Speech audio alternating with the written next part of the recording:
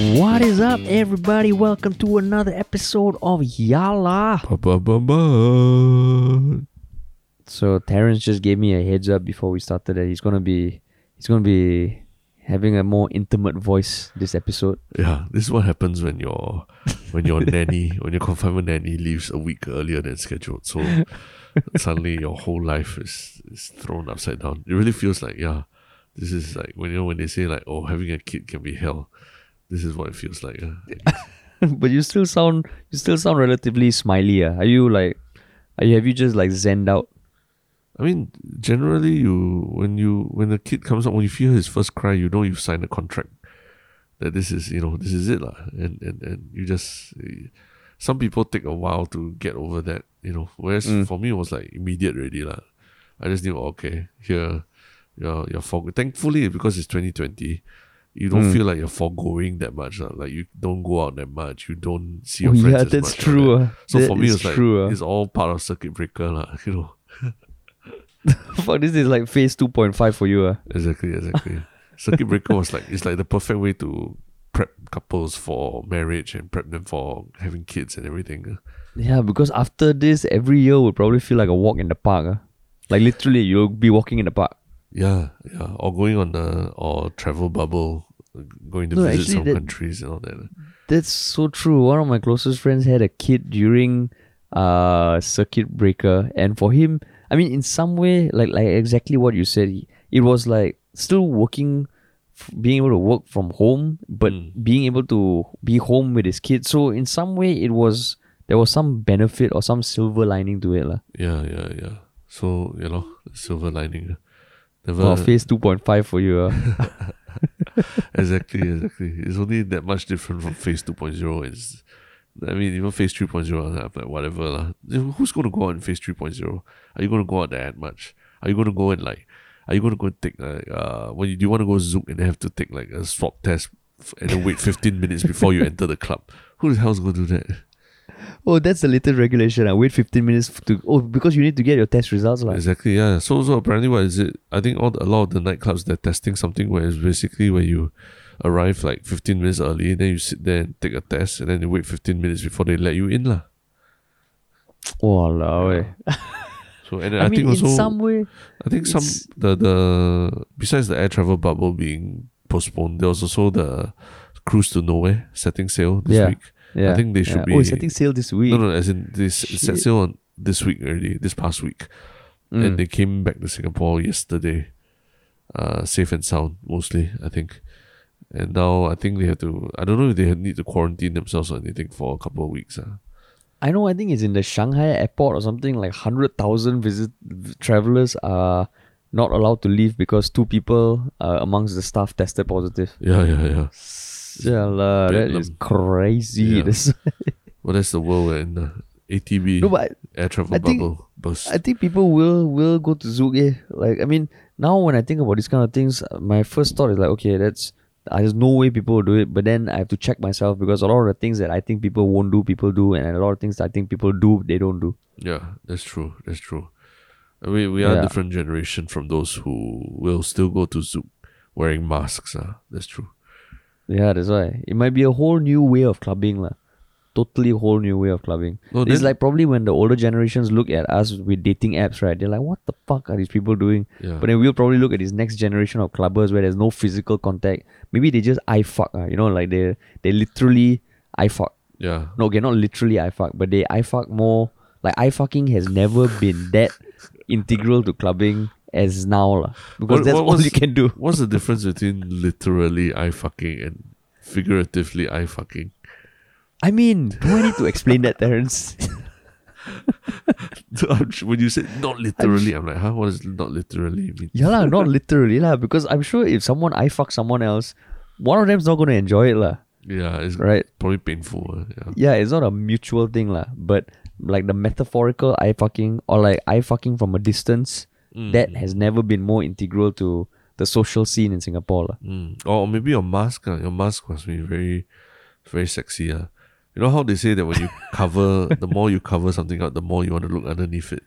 Then next time there's like, it's like that's true, G-string kind of masks. G-string for your mask. Like only cover just reveal a bit of the lip. Just like reveal a bit of the lip, but not the whole lip. Yeah, that's the new cleavage. Your nostrils are the new cleavage. Yeah. That's why, holy shit. Then there'll be all these like wonder masks to give your nostrils a little more lift or perkiness. Exactly. Walao eh. Holy shit, that's a business idea waiting to happen, man. I think we just stumbled across like next year's Time's greatest inventions. Yeah, it's gonna be on the virtual Victoria's Secret. Yeah. But that was a big segue. I mean, not a segue. We went off Big tangent. digression, off tangent. But I mean, in some way, we are talking about something that could make a list that you just mentioned, right? The Times list, right? Correct. And what we're talking about as the first topic is also something that could make an international list. Correct. Right? But before we go there, Terrence, what is the one thing we say every episode? It is our weekly or episodic plug. And I think some people complained that our previous plug was very weird. So we'll try and keep it normal this time. Yeah. What's so weird about it? I think we ventured off into other kinds of plugs. But this time I just keep it straight. Like if you enjoyed YLB, like almost 832 strong group of people on Reddit, please make sure to share it with at least one person to make their lives more interesting and hopefully more funny as well. Yeah, I mean, just want to give a shout out to our latest Instagram message, or not one from the past few days. Someone had a LASIK operation and he was in bed for like 11 hours, so he listened to 11 Yalabat episodes straight. Yeah. I think he has probably... Awesome. My guess is he had a friend who played it for him, because in his Instagram message he said that I watched 10 episodes straight. So maybe he was still blind. He didn't know that he wasn't really watching anything. He was just listening to a podcast. So maybe his friend told him, hey, you should check this out, Yalabat. Then he pressed play and then he thought he was on YouTube, but actually he was on Spotify. It was a YouTube video. Oh shit. Then when he took off his iPad, she was probably like, what the fuck? I was just listening to these two people via voice. Yeah. Holy shit. Kena cheated. Wow. That's why.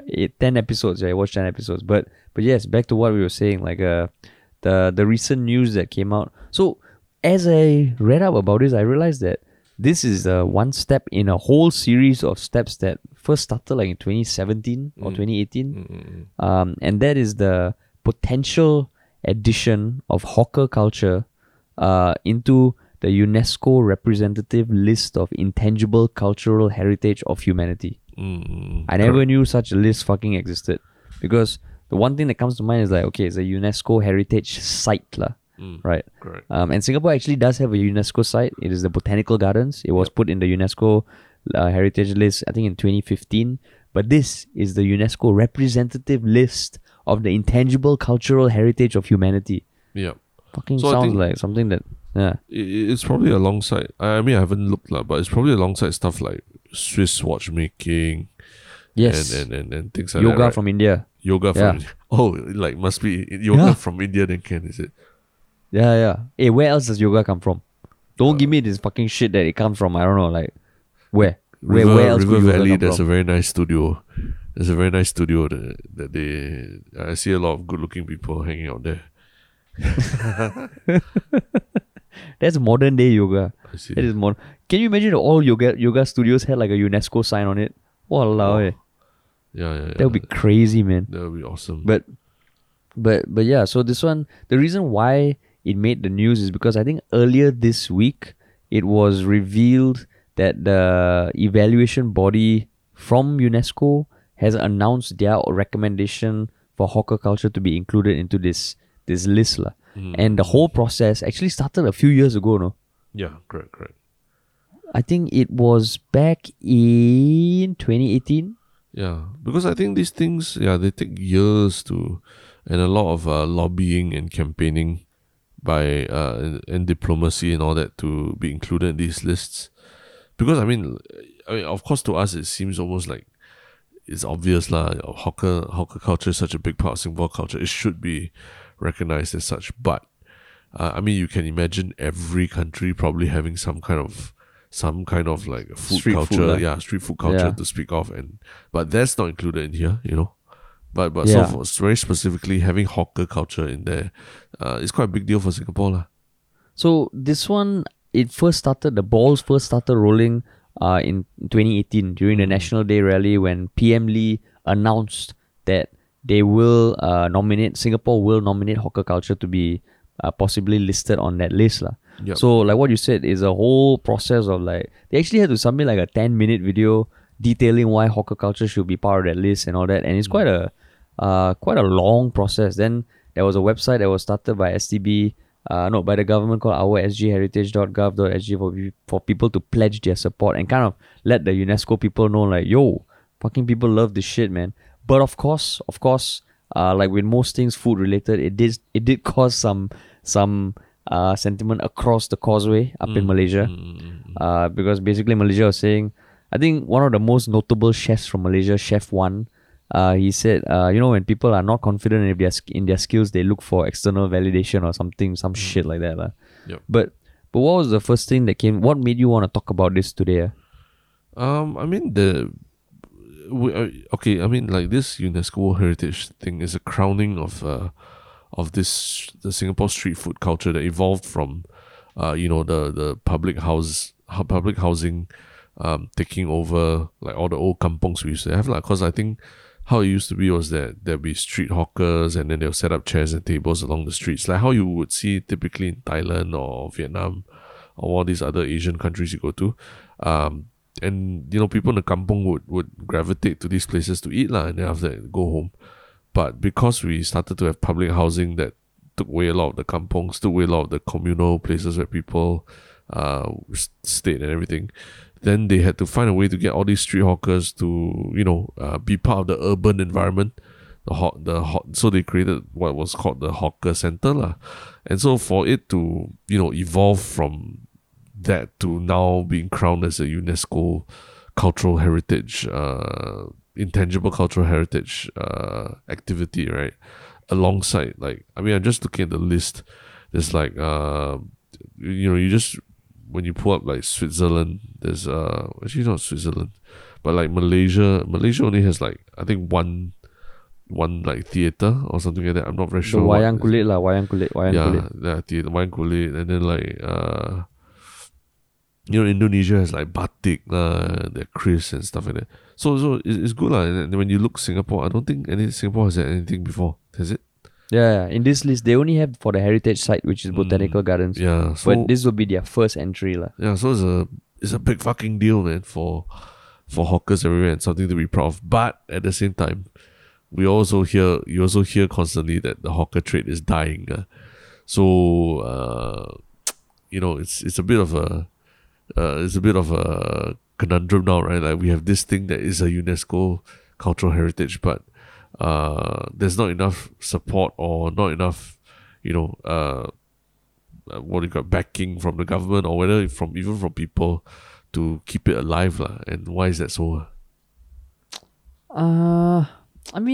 So this is where I was reading some articles about exactly like what you said. It's a badge of honor for hawkers everywhere, and it's gonna do something to uplift the perception of hawking as a career in Singapore. And I honestly don't think it's gonna change. It's gonna change jack shit Unfortunately that's my first thought because it feels like it's almost like, okay, one of those things that people are, oh my god, it's so amazing and all that. But the moment there's some price increase or something, there will be. I think people take hawkers' food take it for granted too much. I am guilty of it as well, and I think this thing is probably one of many things that need to be done to uplift the hawker culture or maintain the hawker culture or prevent it from dying a slow death. Yeah. Because even I think 2 years ago, it was the Ian Sito, KS Sito, who shed some light on the unfair contract terms of hawkers. I think in the Jurong Hawker Centre or something, where they were having to pay for customers to return trays or some shit like that. And for a while, it occupied the national consciousness because everyone was like, wow, fuck, the hawkers really are getting fucked left, right, centre and everybody wants them to survive, but are you willing to pay like $10 for chicken rice? Probably no. Yeah. Right? So it felt like one of those things that it's sad.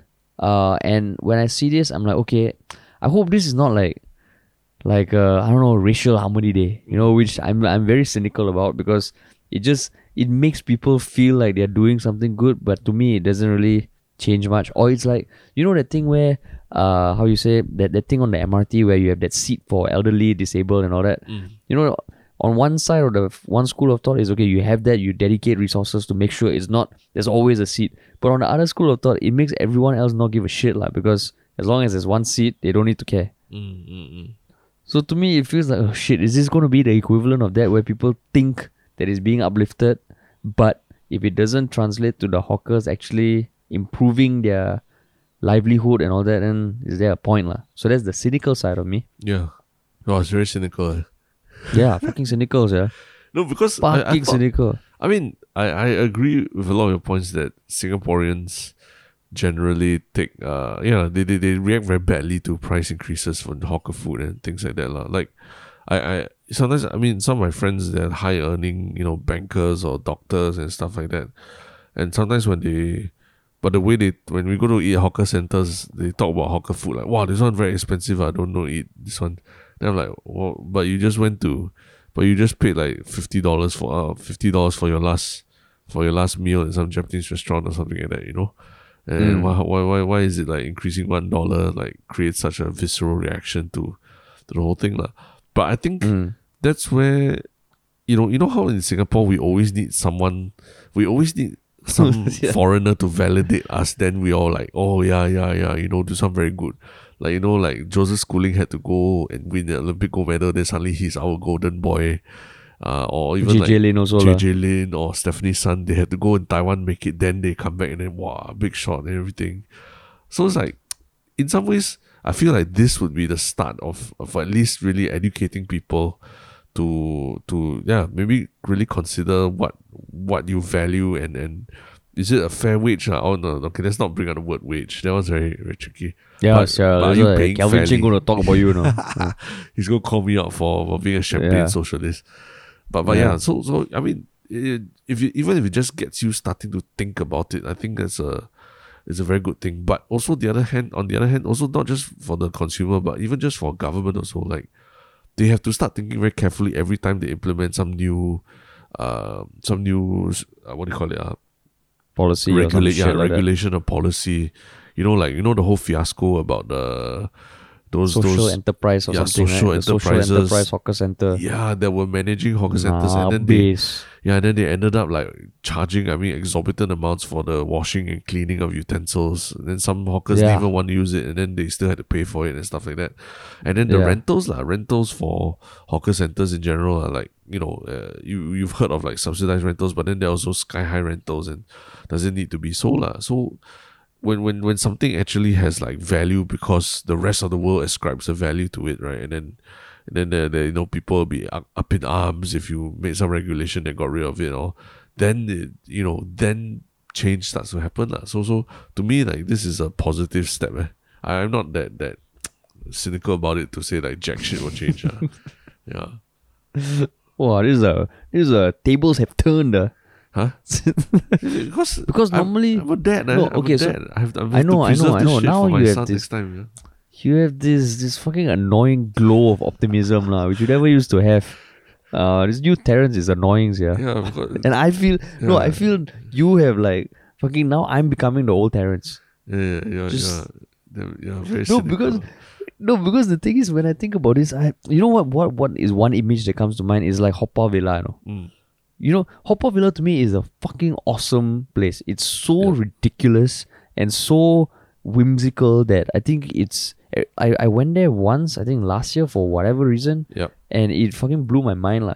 If you're listening and you haven't been to Haw Par Villa, please go. I don't know whether you can go now, but it's this ridiculous park that was built by the Tiger Balm brothers like 60, 70 years ago. And to me, it's so much character, it's so much history, and I think it has been talked about some preservation or heritage, but objectively most people don't give a shit lah. Yeah. And when I see this, the hawker thing, I hope that it like what you said, it prevents stupid policies or exploitative things being done to take advantage of hawkers.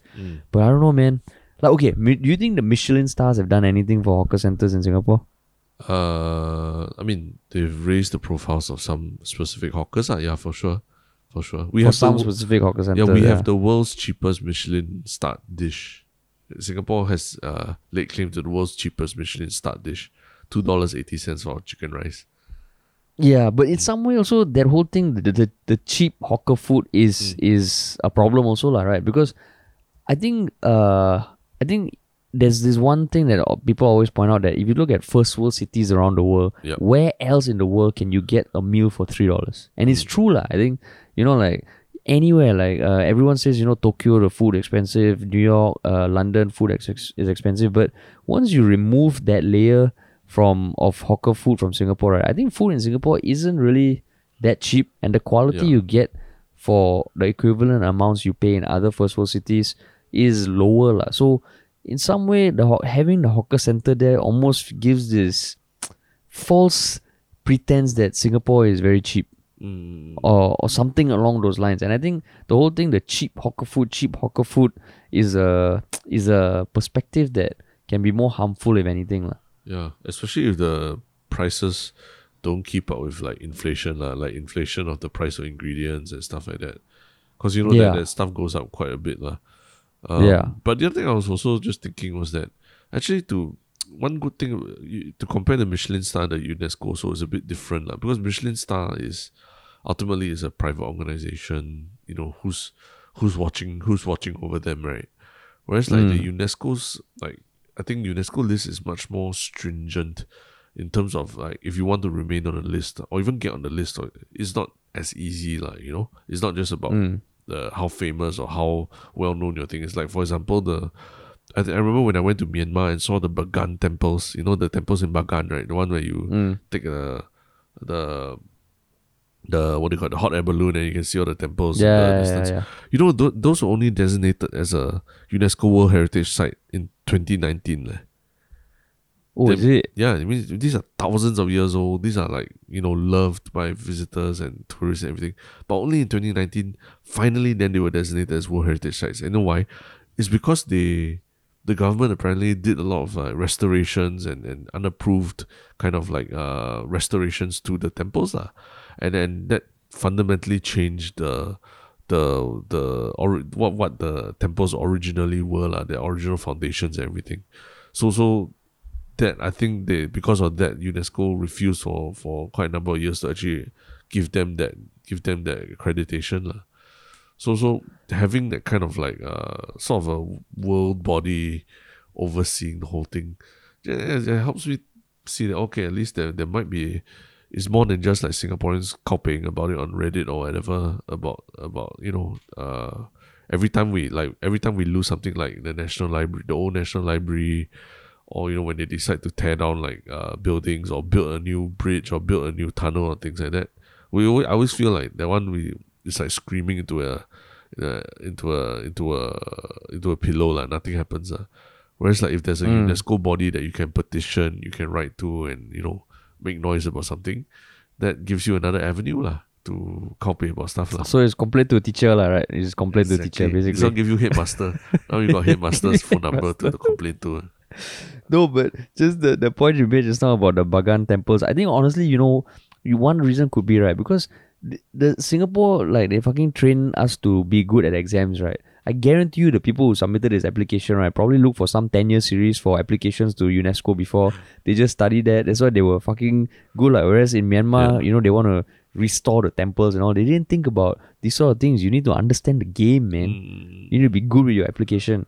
Yeah. But then, I mean, okay, so on the more optimistic side, there are actually programs now which I just discovered that kind of encourage younger people to learn the art of hawking. Like, correct. Because okay, I think one thing that everyone is seeing everywhere is that, yeah, there's this concept of hawker centers which are fucking awesome. But then as they move into malls and all, yeah, the air condition comes in, and then I think everyone has probably been to some food court where the people cooking the food are not really hawkers. Yep. They just come in and follow the steps, and you can tell by the quality of the food. Yeah. So whenever I see like some younger people taking over the stall of their parents, I always feel like, fuck, I want to eat there just to support them, because I think that is awesome. And I think there are more and more examples around at Old Airport Road Food Centre, Joo Chat and all, where the younger people take it on and they add a bit of modern take on it while preserving what made their parents or family stall so good. And I think that is fucking awesome. And I would even go so far as to say that I think that's happening more now, at least pre-COVID lah. Then, like, do you feel that there's a growing trend of that? Of young people taking over their parents' stalls? Yeah. Yes, but it's not I think it's not enough to stem the tide of like the older generation of hawkers basically retiring, or I mean, being for lack of a better term lah, like basically being phased out lah by time lah. And yeah lah, the people like you say, a lot of the new hawkers coming in, a lot of them are just trying to make a quick buck. I heard from some people that sometimes these people open hawker centers just for like they just want to do it for like 6 months and try to make a quick buck or something like that and get out really? of it. They said, like 6 months make to a quick year. buck in hawking. Yeah. So I mean, so it's just one of those like, let's say you go to a hawker center that is has a big lunchtime crowd or something like that. Then you just set up for a short while just to like try and bank on that lah, the lunchtime crowd.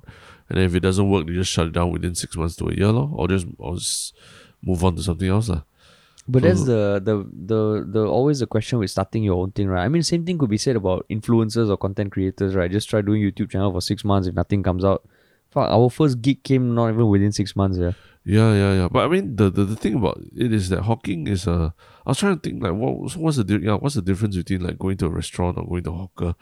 And a hawker, a lot of it is like it's the concept of like being able to take use very minimal resources, very little space, very little kitchen equipment and everything, and then having you add in your element of human skill, and then you're still able to produce something delicious to eat in mass quantities in a very short period of time, such that you can feed a lot of people and get paid for it lah. So it's quite different from a restaurant where you invest in a sort of a production line kind of thing lah, right? Where every element is almost its own department. Like dishwashing is its own department, like preparing the ingredients is its own department, and then actually plating everything is its own thing. So it's a very different thing. Where hawking is much more of it's meant to stay as a 1 to 2 person operation, like to be very fast and all lah. So yeah, there's a very big skill element to it that I feel like cannot be learned within 6 months to a year. That's why a lot of these that's why. These F&B businesses that I mean, they start out as F&B businesses and then they will fail lah, because they just realize like it's just not possible within the constraints of that hawker store to run it like a restaurant or what lah. Yeah, I mean, have you tried like making an omelette? Like, I've been fucking trying to make a good omelette. What's an omelette? Okay, so this is where like I don't understand. Like, even the first time I said that to my girlfriend, she's like, "What's an omelette?" I'm like, "It's a fucking omelette." Apparently, you pronounce it omelette, is it? I mean, how do you pronounce it? Omelette, yeah. Omelette. Fuck that, like, it's an omelette. What is the difference? What other word sounds remotely close to omelette to be confused such to the point when I say omelette, you're like, what's that? Amulet. Fuck you. Like, amulet. I think that's also what my girlfriend said. I'm like, yeah, it's amulet. Why? No, it's an omelette. Okay, it's an omelette. It's not an omelette. Why is it an omelette? Omelette. It's O-M. It's not O. It's R.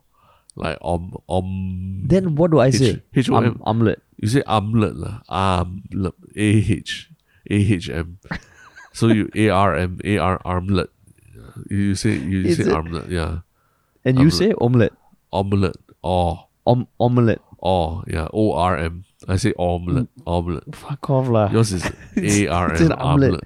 It's an omelette. If you ever come to my house and you ask my mom for an omelette, she'll be, what are you talking about?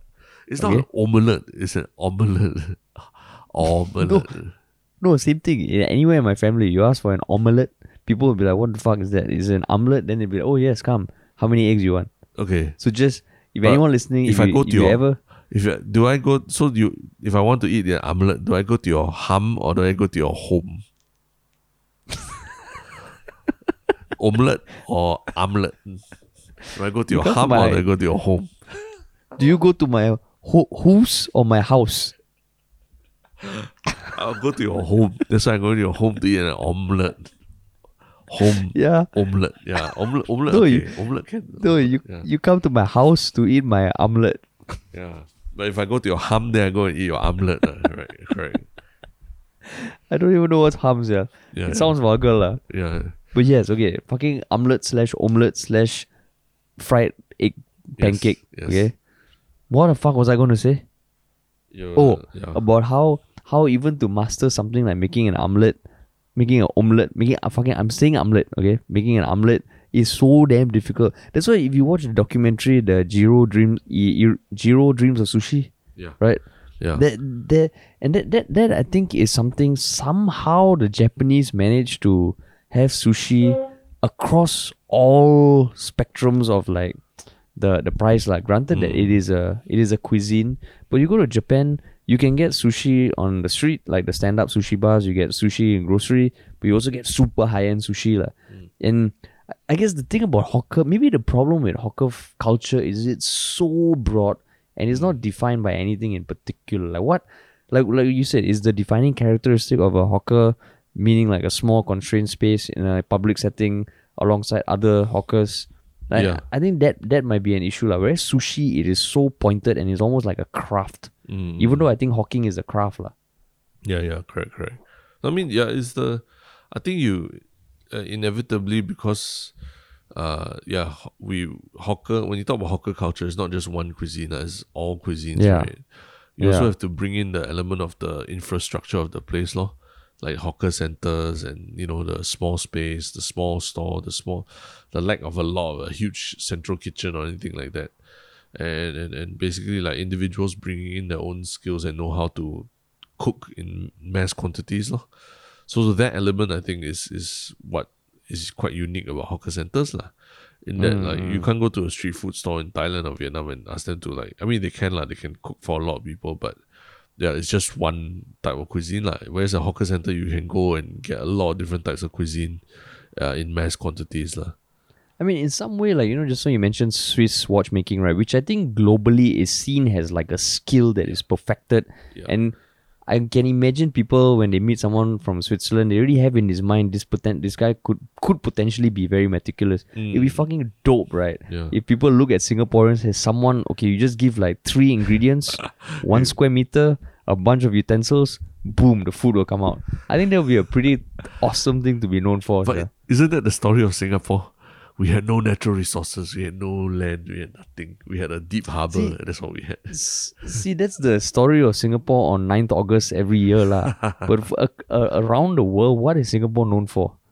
Imagine when you meet some international people, they're like, oh shit, we're stranded on the roadside. We only have 3 ingredients. I happen to have a spatula with me and a pan. Oh gosh, what can we do? Fuck, you're Singaporean. Thank God you can whip up something with just a small space and some drops of oil. Yeah. Fantastic. That would be fucking great, man. Yeah, that would be great if that was our reputation, rather than caning and that's chewing why gum. Cannot have chewing gum. Boring. Or the Marina Bay Sands, the infinity pool. Oh my god. Yeah, that's why. So maybe in the Singapore passport there should be that little pop-out fork and spoon, or like something that anywhere in the world when you travel you have the chance to really display our culture, which is his ability to create like a little smidgen of culinary greatness out of a little thing. Of course, not to belittle the fact that hawkers who have been doing it for 30-40 years are craftsmen in their own. But one thing I did want to say, do you think the fucking healthy options that are kind of imposed or encouraged on hawkers by the let's say the health promotion board is a problem also or not? Problem in what sense? As in that contributes to just making the preservation of hawkers harder. Why would it make it harder? Because to me, at first I didn't think so, but when I was reading up on this, it felt like, okay, hawkers, no one goes to hawker stalls to have healthy food. You try and go there and make stuff healthy as opposed to find healthy options. right? And I can imagine if you're a hawker already with limited resources, getting pushed from every fucking angle. Now you have to think of a low calorie option to your char kway teow. What the fuck are you gonna have to do? You're gonna make it a whole grain char kway teow or something, is it? So why not just leave it in the hands of the consumer to decide rather than the beauty of hawker food is like it's taste first. Not to downplay the importance of being healthy, but is it just another case of the government saying, okay, you don't know what healthy food is, let us tell you what healthy food is? Oh, I get what you're saying. You're saying that basically imposing all these requirements for it to be healthy actually take away from the whole experience. Yeah. I mean, it's a valid point. It is valid. And you got nothing else to say, is it? I mean, it's not even it's not even something I'm thinking about that much right now. Cause I mean, hawker centers are just. I think hawkers are just. It's just a dying trade, lah. That one's the more urgent issue. I think that is a bigger concern, lah. Yeah, but I guess okay. So maybe a cause of that, rather than the health thing being imposed by Ministry of Health, I think generally people are trying to be healthier, not across all socio-economic tiers or anything, but generally they are trying to be healthier. And the fucking hawker food is not healthy, lah. It is just not healthy. It's not healthy, lah. It's not healthy. It's something you should eat in moderation, lah, for sure. Yeah, but as opposed to having like chai peng, like the economy rice for lunch and dinner, now people, I think people are also trying to avoid rice and carbs, which doesn't bode well for hawker food, lah. Oh, so you're saying people being more health conscious, going to daily cut and do all that, lah. Yeah. I think I see where you're going. Yeah, that's a valid point also, lah. It's a valid point. It is valid.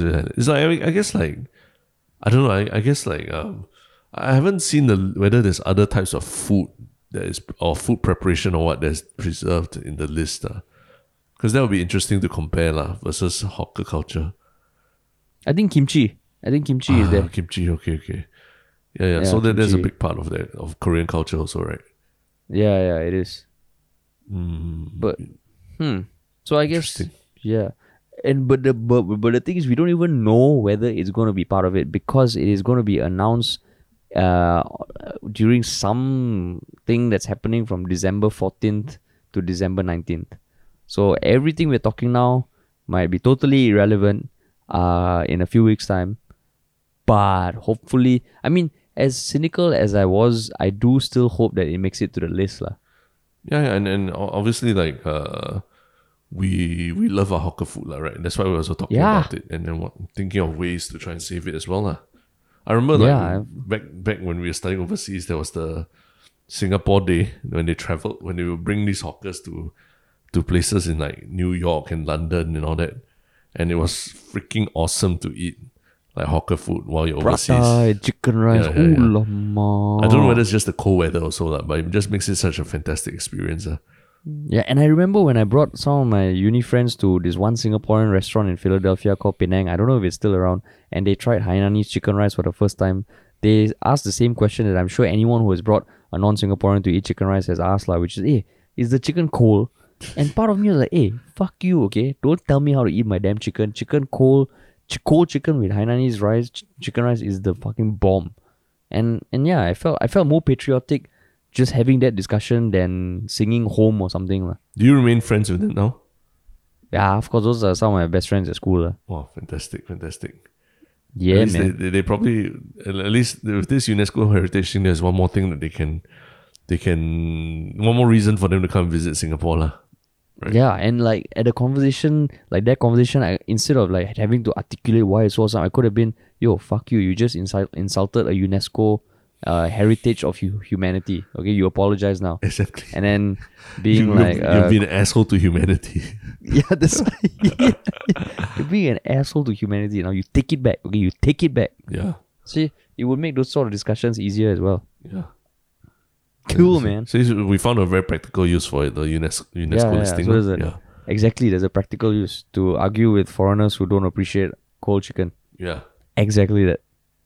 Fantastic. Fantastic. But Cool. That's I think a good point to segue into our next topic. So please do the honors. No. I thought you it will be your turn, right? Don't we take turns No, on but this you as well? can't. Yeah, but you can't set me up for a segue like that. What? What do you The mean? segue. Have I set you up for a segue before? Yeah, it's like volleyball. I set you up for the spike. Yeah. Okay. Oh Yeah, yes, I see. yeah, Well, correct. yeah. Why did that seem so alien to me? Yeah. Okay, we were talking about UNESCO heritage lists, right? So I mean, on the to-do list of women, some women, I guess people in general, you always have like a to-do list of health things to do to keep well, right? And I'm guessing I don't know. Never mind. I'll just go ahead with it. But yeah, I'm guessing for women out there, one of the things on that health list is to do a mammogram, right? Which is a test to see whether you have breast cancer, right? And recently there was a ad that was put out by the Breast Cancer Foundation that caused some kerfuffle in public.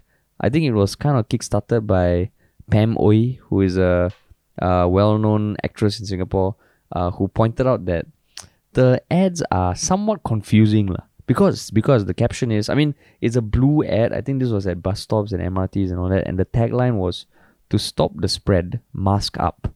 And the secondary title was, "For your breasts, go up, down, in, out, and all around." Mm-hmm. And that was it. And then there's a kind of like a cartoon outline figure of a female with a mask. So that was one ad. Okay. That was one ad. Then another ad was "Staying home saves lives, heading out saves breasts." Okay. That makes zero sense, but okay. Okay, this one had a bit of a subtext, like a small paragraph saying, "Fight against the other health crisis that is breast cancer with yearly mammograms if you're above 40 and monthly breast self-exams." So that gave a bit more context lah. And then the final one, it showed an outline of a tap, palm of hands, and the tagline was "Palm to palm between fingers and also all around your breast." So how did you catch wind of this? Through the Mothership article where that highlighted what Pam Wee wrote also. Pam Wee is like she's a quite outspoken theatre practitioner, right? Who also speaks about a lot of social injustices and issues like that.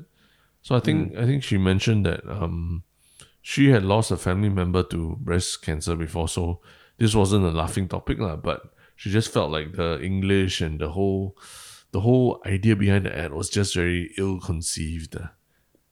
Sorry, what? No, go ahead.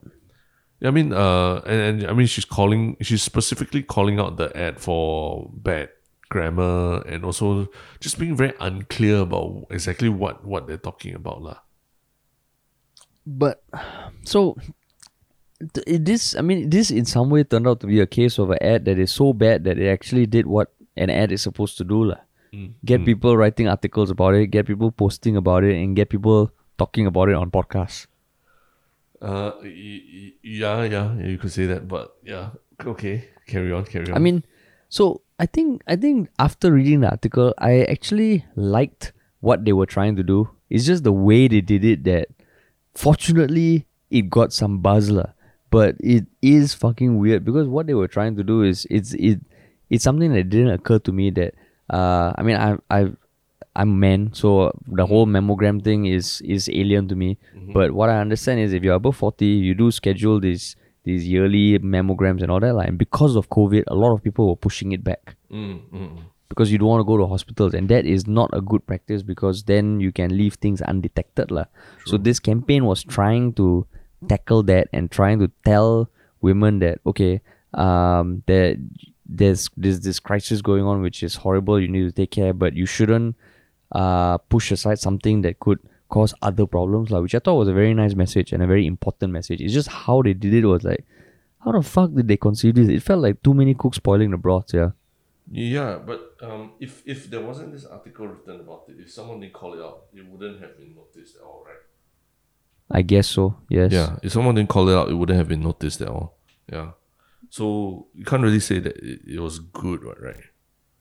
I mean, that's the thing about that kind of shitty ads that go viral. lah. I think at no point were people expecting this outcome. This just happened to have happened. lah. But at the same time, there are so many ads that you see, like, so many ads these days are forgettable. So I don't know whether these people thinking about this were thinking, okay, let's do something a little cryptic, such that people go like, what the fuck is this?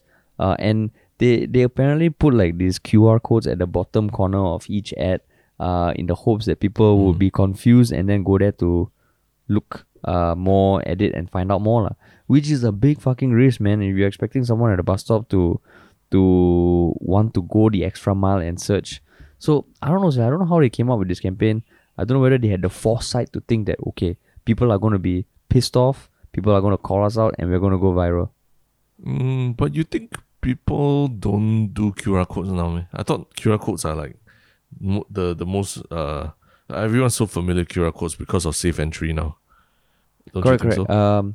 I think well, what I was getting at is that you are forcing them to take an extra few steps, which in the marketing kind of general practice you should limit, lah.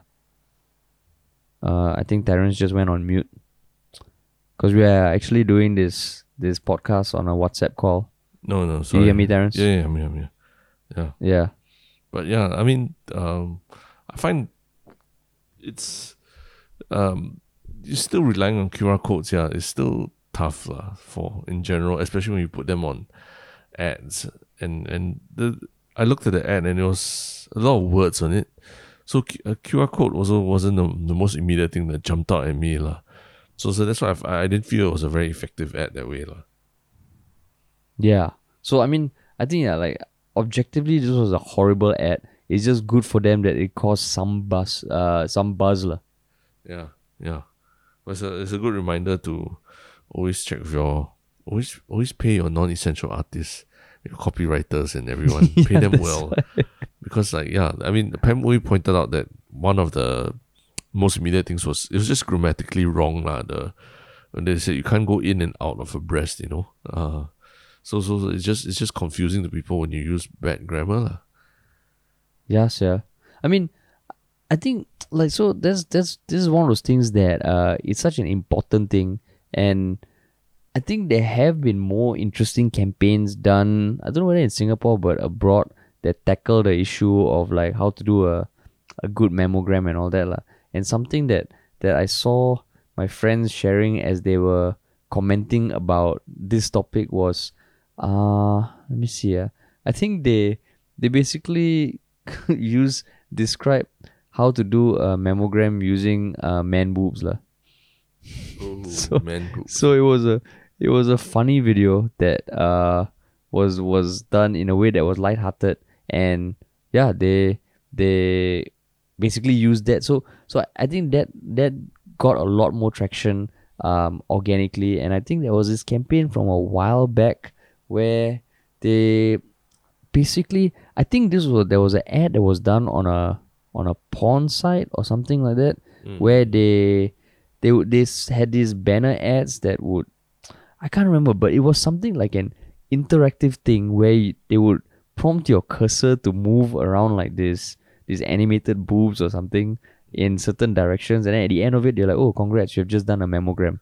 I see. So I know that is oversimplifying it, but I thought it was a smart way of kind of pulling people in through a means that they wouldn't expect something like this, and then at the end of it still learn something. Remember the old simple pickup videos where they would offer free prostate examinations for men, and then they would get like a really hot like nurse to be on the street with them to do the exam in public like right there and then.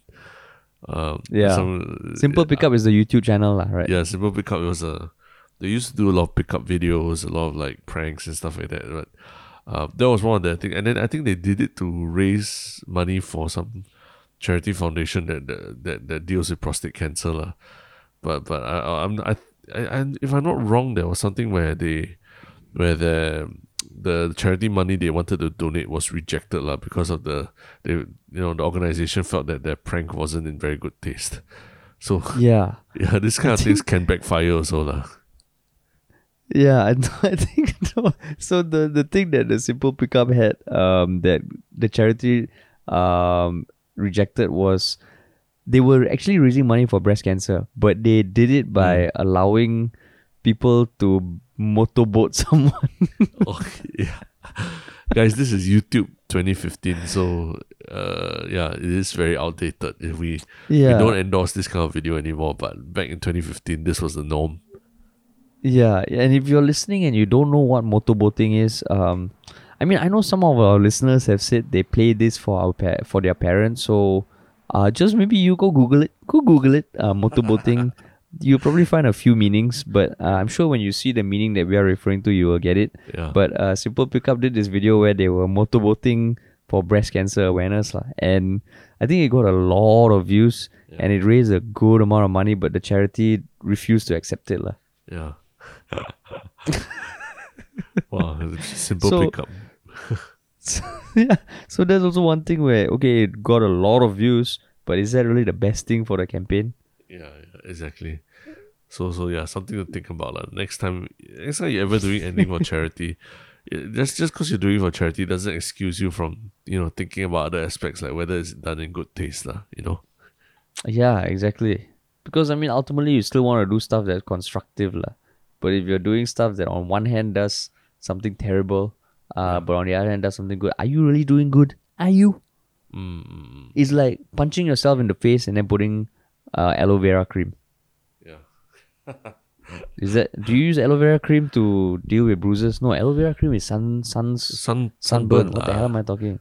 Sunburn. Or you just eat it with your dessert, no? Aloe vera. Yeah, correct. With your dessert.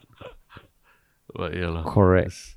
That's the conundrum. But yeah, that these, we'll put the link in the show notes so you can see the ad yourself, Yeah, but speaking of something good, it brings us to our final segment, which is our one shock thing. Yeah. So what is your one shock thing? My one shock thing is this article that I read a while ago. I think it was in October.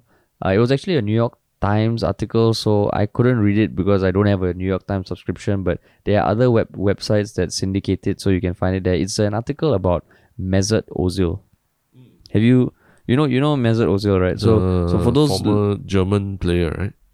Yeah, he's a World Cup winning German soccer player, and if you're not listening, I mean, you can easily YouTube Mesut Ozil highlights and all, and I think he's one of my favorite players just because of the way he plays. He's one of those players who are super calm on the ball, and they just do stuff that it makes it look like they are so graceful and never in a rush, and like it's just fucking gorgeous to watch, and he won the World Cup with Germany. Then he moved to Arsenal.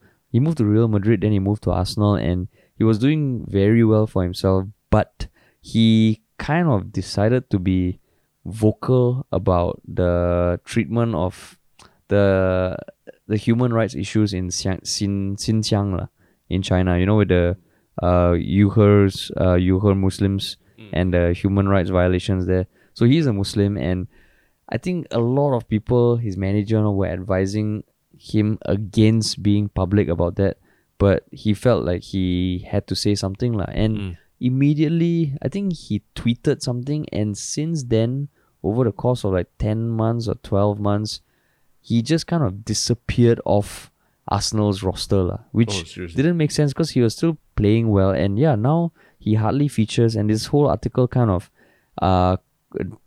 gives the chronology of events that happen, and I mean, you kind of look at this guy as someone who stood up for something he believed in, but ultimately got screwed over, which when you think about, say, Colin Kaepernick, he had a nice arc where he became like a hero, right? Whereas Mesut Ozil is damn sad, because it's just fading away, and it's just so sad because he's so fucking talented. And I thought the article did a nice thing of documenting it. It's like, the article the Rise Media article about Stephen Lim last time, where you see this guy who you see a different side of him, and you understand the predicament more, and you kind of feel for him. So this article I just thought was a very somber reminder of that. But are you very sure that has nothing to do with the level of his play right now? I mean, it might be, but there was a definite impact to his actions lah. I think immediately he got dropped by Arteta. After that, I see. yeah, and then after that with less playing time, then it just snowballs from there lah. Wow, that's sad, huh? Yeah, it's fucking sad, yeah. No, I was just watching, like, I think Danny Welbeck, like, you know, the ex-Manchester United player who later, I think, moved to Arsenal or something. I just saw him, like, suddenly start in a game yesterday for I think Bright Hove Albion or something, you know, the club. And yeah, he scored on his debut for the club. So I'm like, oh shit, these guys were, you know, in the early noughties, like 2012, 2013, they were like sensational and all that. Then now, like, what happened to all of them? Like, a lot of them just like faded away, and you don't know where they are. They're playing for different clubs and everything. So like they are failing players, just like we are a failing channel. No lah, I mean, failing YouTube channel, but rising Podcasters. Yeah, exactly. Yeah, exactly. But yeah, that was my one shiok thing. Interesting. I'm going to check it out. My one shiok thing is the Netflix series Dash and Lily. I know I already recommended a Christmas rom-com on Netflix a couple of weeks back, Holiday. But I would say scratch that, because that one, it was really kind of cheesy and just like formulaic. Whereas Dash and Lily was much more of a, it's still a Christmas rom-com-y kind of thing, but it's a whole series on Netflix, and it's actually a bit deeper than you know, the typical Christmas rom-coms like Holiday lah. So I would say Dash and Lily. Yeah, Dash and Lily. It's based on a young adult novel, young adult book that they made into a Netflix series. Basically, the idea is that these two teenagers they write to each other in a notebook that they leave around different parts of New York City, and then they have to find the book and complete challenges in order to get to know each other better lah. So I mean, it completely sounds like something that teenagers would gravitate towards, but it's done pretty well, and it really hits all the right notes in terms of a Christmas rom-com lah. So you're such a warm and optimistic person now. Talking about I can't help it, holiday movies and all that. The next time I watch things will be like Disney, nothing but Disney shows. I don't think I can be friends with you anymore, man. Yeah, because normally you are the yang to my yin. You know, now you are yinging to my yin, and I'm becoming the yang. No, I think yeah lah, but it's probably your real self comes out more lah when life events take over, like big things take over lah. Oh, so now you're saying that deep down you have always been an optimist, is it? But you're just surrounded with I've always over romanticized everything. I'm always an optimist and everything. It's just that I hang out with the wrong people. I hang out with the wrong people, and then they make me cynical. No, now you were talking in the last episode about me rewriting history about Tin Pei-Ling, right? Now you're rewriting history about yourself, dude. Bloody hell. You've been shitting on my dreams for the past 7 years, man. Speaking of shitting on dreams, like maybe in December we'll find out if she's a terrorist. December 3rd, yeah, will win the Asian Academy Creative Award for Best Comedy in Asia. So that would be a big dream for both of us to come true. That's man, sure, right? It'd be fucking cool, man. It'd be so cool. And like, today's what, 24th, 25th November? So we're about a week away. Now 24th already, yeah. Yeah, we're about a week away from knowing. So, but that will be pretty awesome. Because we will have a special acceptance message lah. Special acceptance message. I mean, right. If we win lah, we don't know if we win lah. Don't count your chicks before they hatch. I think you just jinxed it by mentioning that lah. Fuck off lah, okay? All I said was that we're still in competition. You're like, oh, already have acceptance message planned. No. You cannot have acceptance message planned beforehand. You cannot. You also don't want to be going up there and like not knowing what to say in that small limited time, what? True. It's true. But you don't talk about giving a speech before you've been confirmed to give the speech. Hey, what happened to Mr. Optimist? Huh? Nothing will derail the rainbow in floating in my head. Yeah. Just don't jinx it, lah. Just don't jinx it. You can still be optimistic. Just don't jinx it by counting your chicks before they hatch. That's like another. That's another phrase that I have to teach my son. Don't count your chicks before they hatch. Don't count your chicks before they hatch. Jinx or what's the pantang? Is it pantang? Yeah lah, pantang superstition. Yeah. Pantang. Yeah lah, all your superstition, belief, all keep it to yourself lah, bro. Cannot help it lah. This is the Deepavali and Christmas. It's a very spiritual period for everyone. And on that spiritual note, Yep. we have come to the end of our podcast. Yep. So Cool. see you all on Reddit. See you all on Reddit and talk to you all in the next episode.